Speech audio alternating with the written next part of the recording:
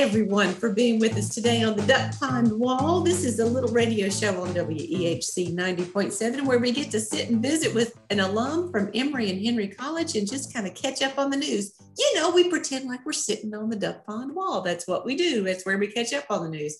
So today I'm very excited that my guest is Chanel Burke Santiago, Emory and Henry class of 2004. How you doing? I'm great. How are you? I'm doing fine. And I was just admitting to you that we have not seen each other for a very long time, but it sounds like you're very busy. So we're going to get into your very good excuses about why I haven't seen you lately.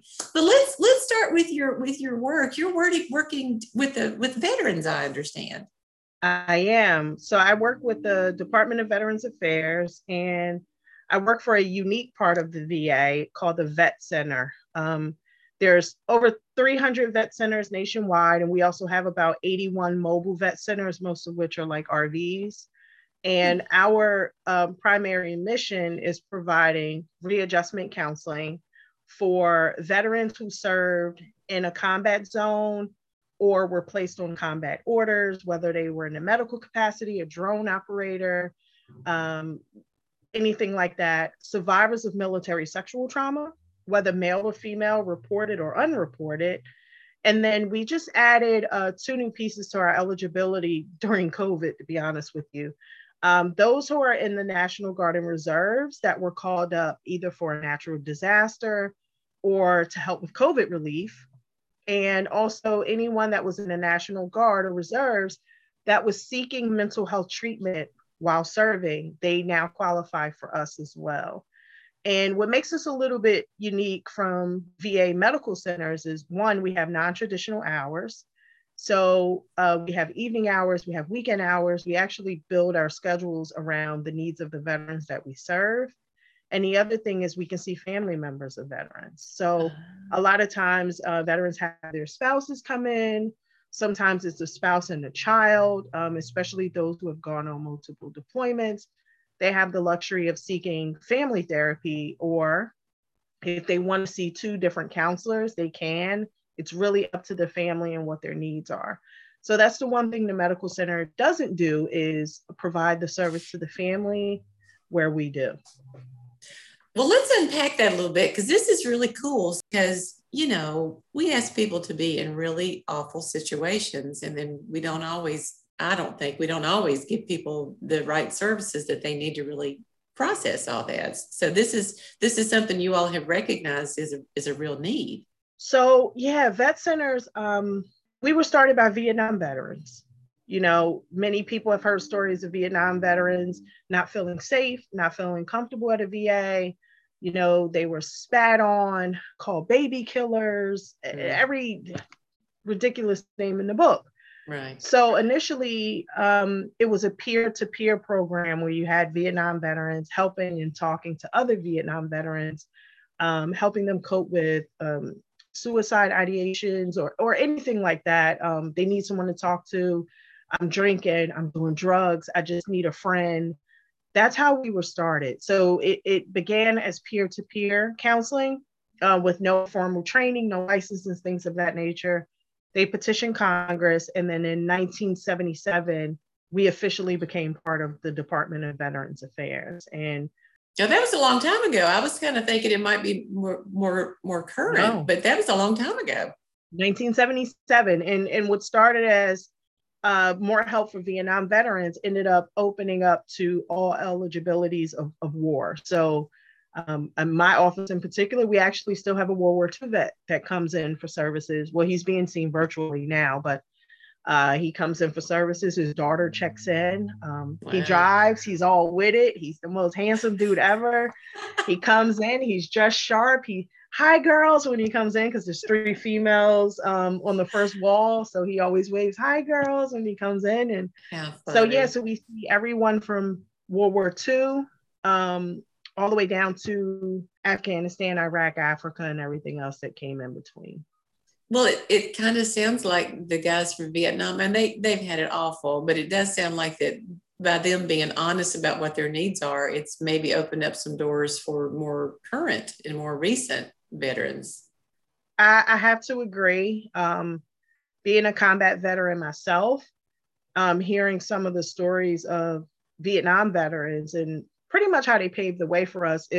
They really changed the VA health system, to be honest with you. Yeah. A lot of the things that they went through trying to get help, seek services, whether physical health or mental health, we really don't have those barriers to date. We have more access. Even from the time frame of when I got out in 2004 to now, there's been so many changes. You have services for LGBTQ, AA plus. I can't leave out the extra initials. A lot of these medical centers now have floors dedicated to only women veterans, or Wow. wards dedicated to women veterans. I went to a ribbon cutting ceremony for a women's veterans ward at the Philadelphia VA, and oh my God, it was beautiful. And I'm like, well, do I transfer all my services here now? Like, what's going on? Yeah, they're coming around now. And then, unfortunately, we lost so many Vietnam veterans due to illnesses in relations to Agent Orange. And I see now that the VA is jumping on burn pit exposures and everything that came from being in the first Gulf War and the wars now. So I had to fill out a burn pit registry because of what we've seen and what we were surrounded by and exposures we had when I was there. And it seems like they're trying to get a leg up in the game. So by the time I'm 60 years old, if I develop emphysema or bronchitis or anything like that, they can trace it back to, well, she was in Iraq in 2003. So, okay, let's take care of it. Wow. That alone, Chanel, is a huge change, because the government for a long time tried to deny all that stuff with Agent Orange. Absolutely. Yeah, for sure. Vietnam veterans, they just recently started getting help for different presumptive disorders and diseases from Agent Orange. I've been in my job since 2015. And I want to say 2018, 19, they had like a long laundry list of all these diseases and different cancers that they now recognize is because of Agent Orange. Oh my. And you feel bad because we've lost so many to prostate cancer and skin cancers and other cancers that didn't get that type of help. And now they're like, okay, we messed up, so we have to fix this. And I can honestly say, the part of country that I'm in, the VA is working hard to try to fix a wrong, I guess is the best way to say it. And recognize like we have to make these changes. We have to take care of these veterans. So, well, it's never too late to do the right thing. And so it makes me happy to hear that they really are doing, like I say, using the examples of what happened with the Vietnam vets to really serve everyone better. So that's exciting to hear. Yeah. What is your position there? So my title is the Veteran Outreach Program Specialist. They call us VOPS, just like the military acronyms are life. And my job is to go out and find those veterans that don't know about us. How do you do that? Veterans. I have a catchment area, and I usually don't stay in it. So I have a 2-county range that I serve. Dabble into other counties, whatever. They call me, I'm like, sure, I can come. But yeah, so with the vet centers, we have locations that we tackle, most of which are county areas. Some vet centers that are more rural, they might have more counties because the counties might be smaller. We pretty much divvy up the area, and I go to all types of events, from speaking to student vets at colleges, Villanova and Rutgers and Penn State Abington, Penn State Brandywine. There's a bunch of Penn States up here. I'm with the Penn State Crazies. Temple has 2 campuses near me. So so I get to do speaking engagements, just meet with them, spend personal time with them, help them out with their options, even if they don't necessarily want therapy, but they're like, look, I don't know how to navigate the VA. It's too big. Who can I call for education? Who can I call to file a claim? We vet centers try to bridge the gap between the needs of the veterans and their struggles to the right place, right people, so they're not being bounced around and, kind of left in the cold, not knowing who to talk to. So I get to do that as well. How many folks do you see annually? My vet center, we are in, I guess, I don't know if you want to say pre or post COVID, but pre-COVID, whichever way, 100. Wow. Come through. And yet even close to 1,000, depending on what they need. And yet you still feel like there are a lot of people who don't even know how to do it. Wow. I meet people all the time. I set up tables at events, senior fairs, and community events like 4th of July parades. And I'm thinking of that because that's coming up.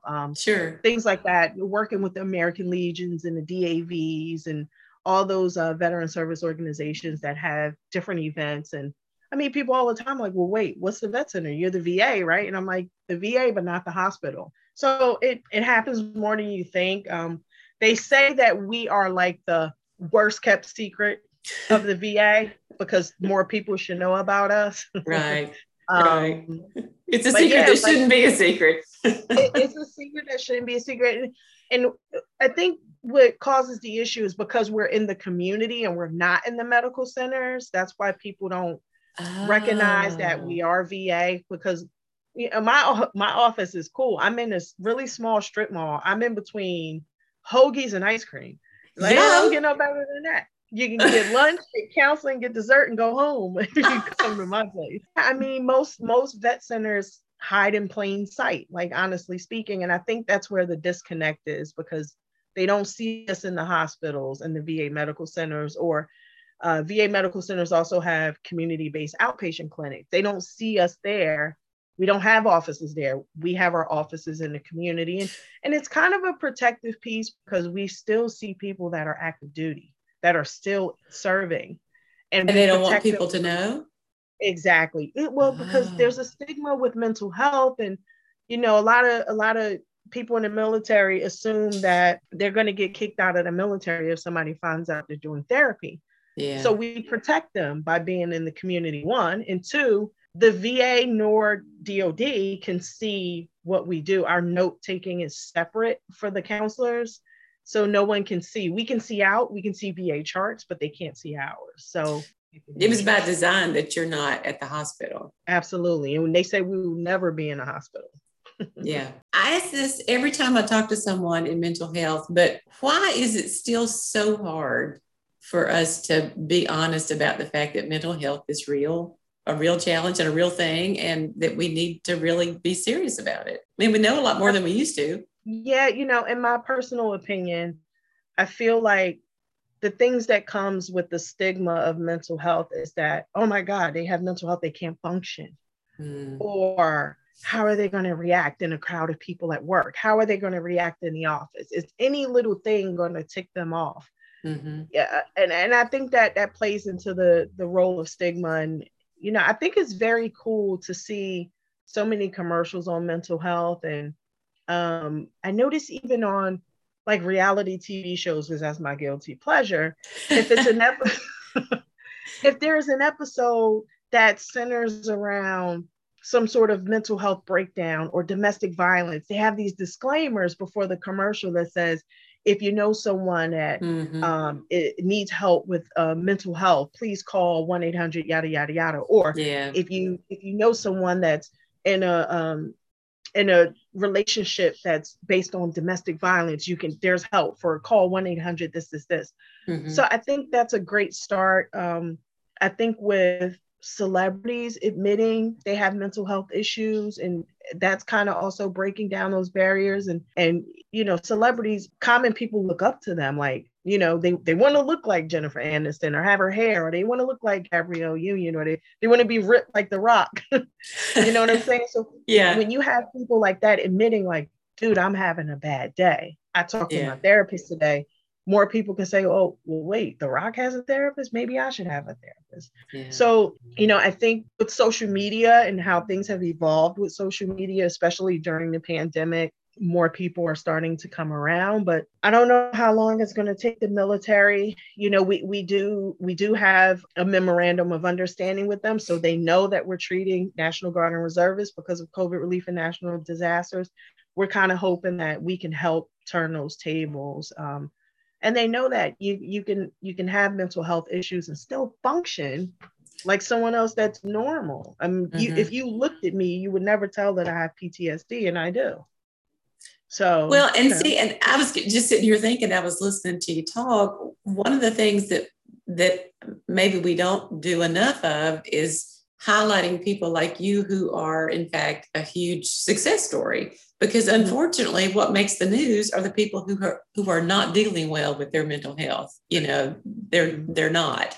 That's what makes a headline. And so there's not, unfortunately, going to be a headline that says wonderful member of society deals with PTSD, and those things don't make it to the paper as much. Well, the media tends to sensationalize a lot of things, and you see more negative than positive, unfortunately. Right. I feel like the world eats off that negativity. They're like, yum, yum, yum, give me more, give me more, give me more. I'm starving for it. And that's why you tend to see more negative than positive. I mean, I have bad days. I really do. I'm not looking forward to 4th of July. I hate fireworks. It sounds like mortar rounds. I get it. I don't do well. Doesn't mean that I'm going to go out and commit a homicide because I hear fireworks. So those are some of the little pieces of stigma that comes with it. I'm having a bad moment. I'm having a bad day. But tomorrow I'm going to be great again. I can call up my counselor and say, you know what?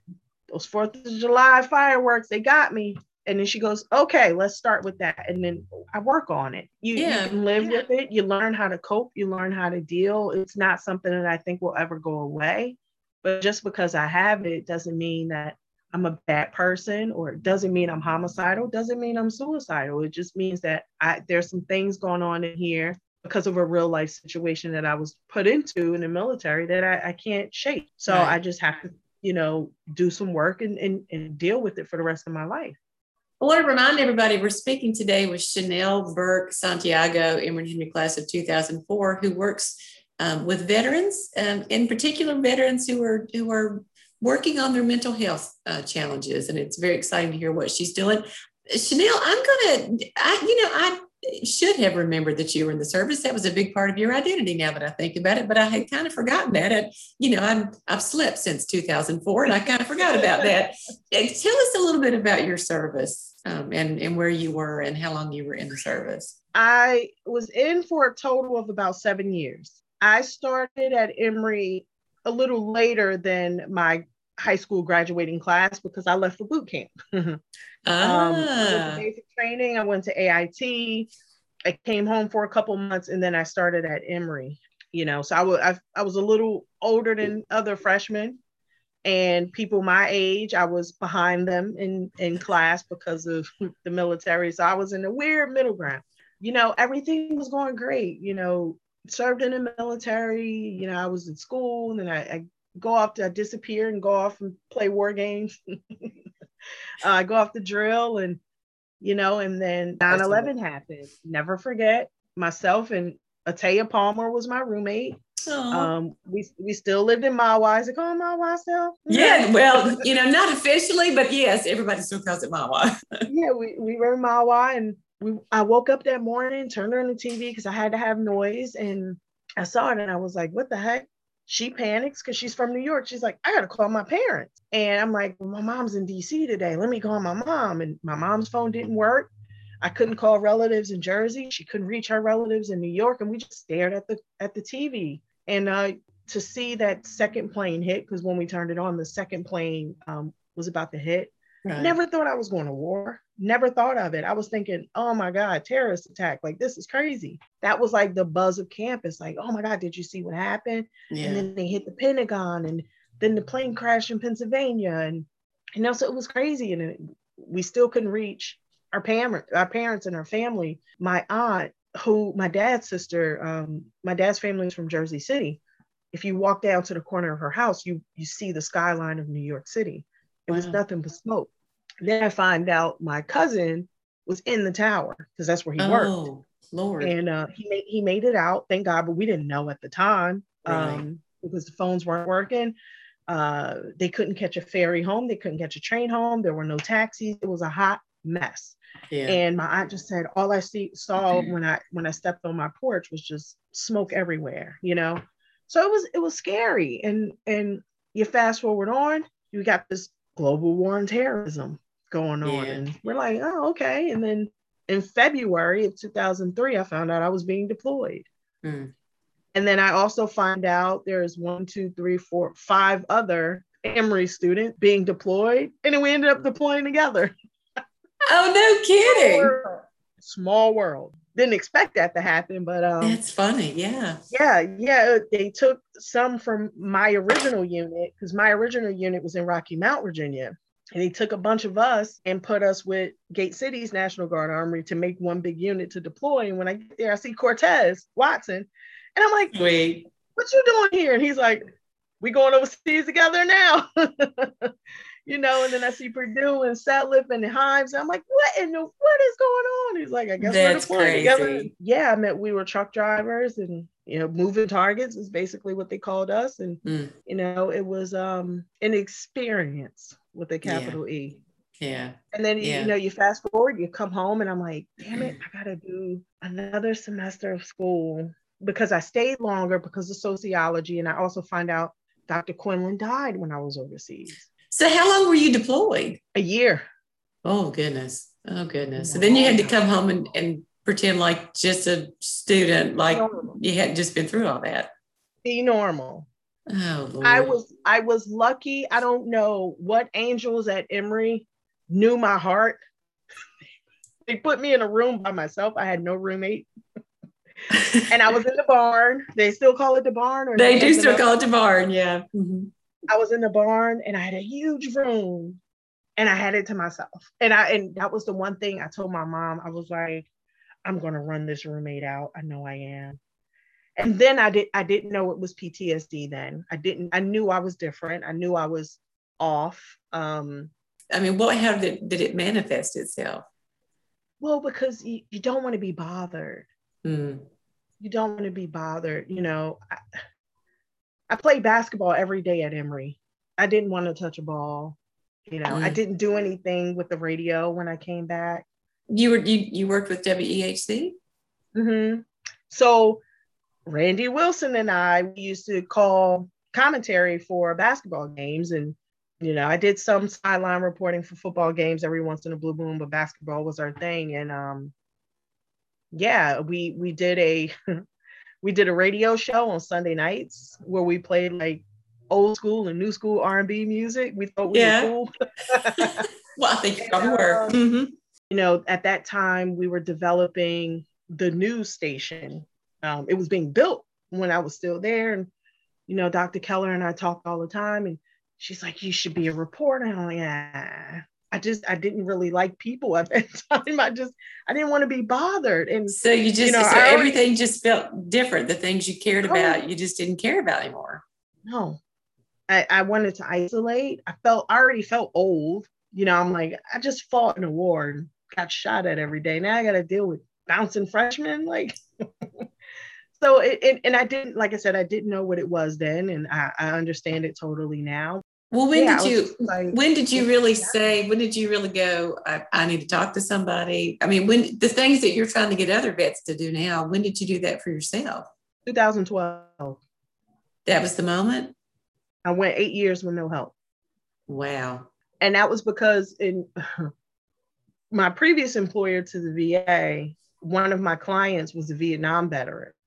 He came in one day with a hat on, with a Vietnam hat. I never told anybody I was in the military after that. I just never talked about it.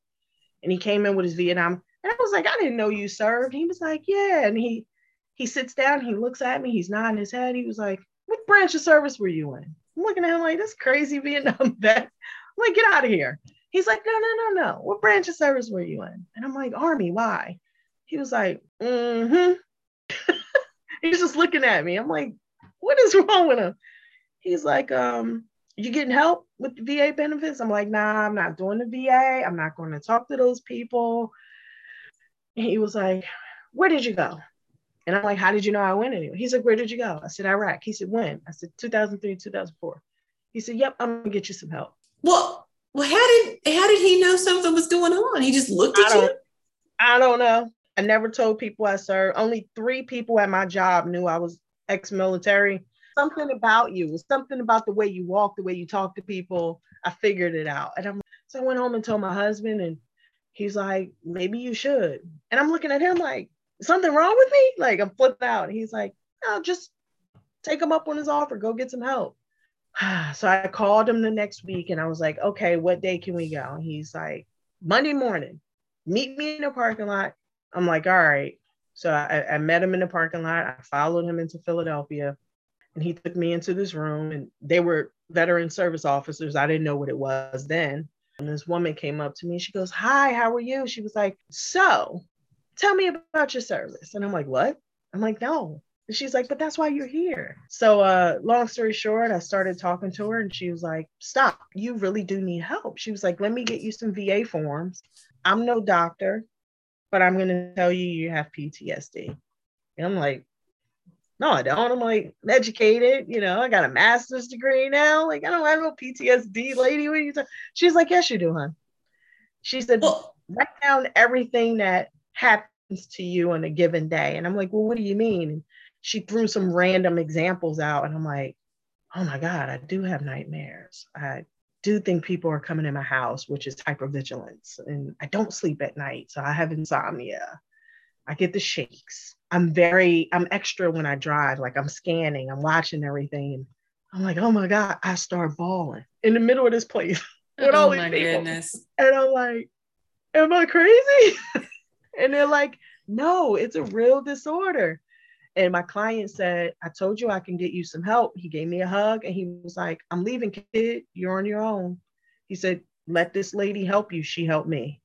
Wow. My husband is a behavioral health worker and he knew, but he said, I'm your husband first. I can't counsel you because you won't receive it from me. Bless his heart for loving you through all of that and just waiting for you to see what was going on because he needed you to know it within yourself. Oh, honey, he stuck it out for sure because he's still here. Oh my gosh. How long have y'all been married? He's a goody two shoes. Well, he's very handsome. In addition to being goody two shoes, he's also very handsome. So you just keep that fella around.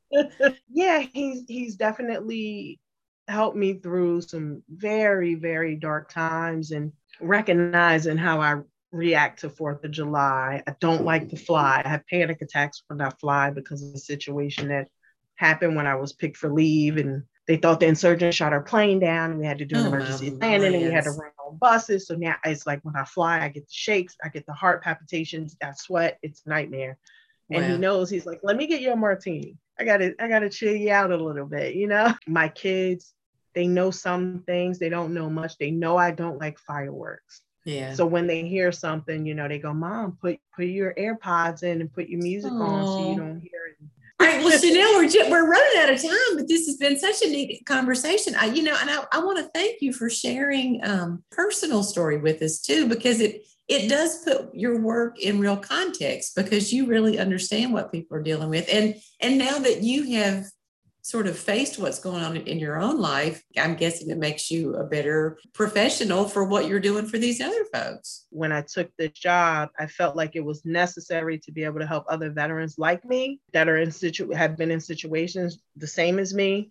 It helps them say, oh, well, if she can do it, I can do it. Yeah, Chanel, I always end with this question. What is it from Emory and Henry that you take with you and use the most? So it's funny because there's two things. One, I am a member of Delta Rho Delta. I still talk to a lot of my sisters. And the other thing is, honestly, is Dr. Keller.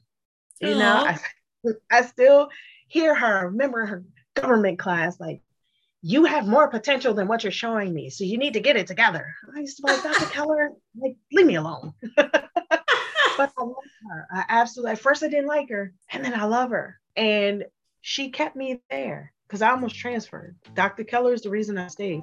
I'll never forget her. So we'll make sure that we do not edit that part out. Because tell her I like 50s and $100 bills for what I said.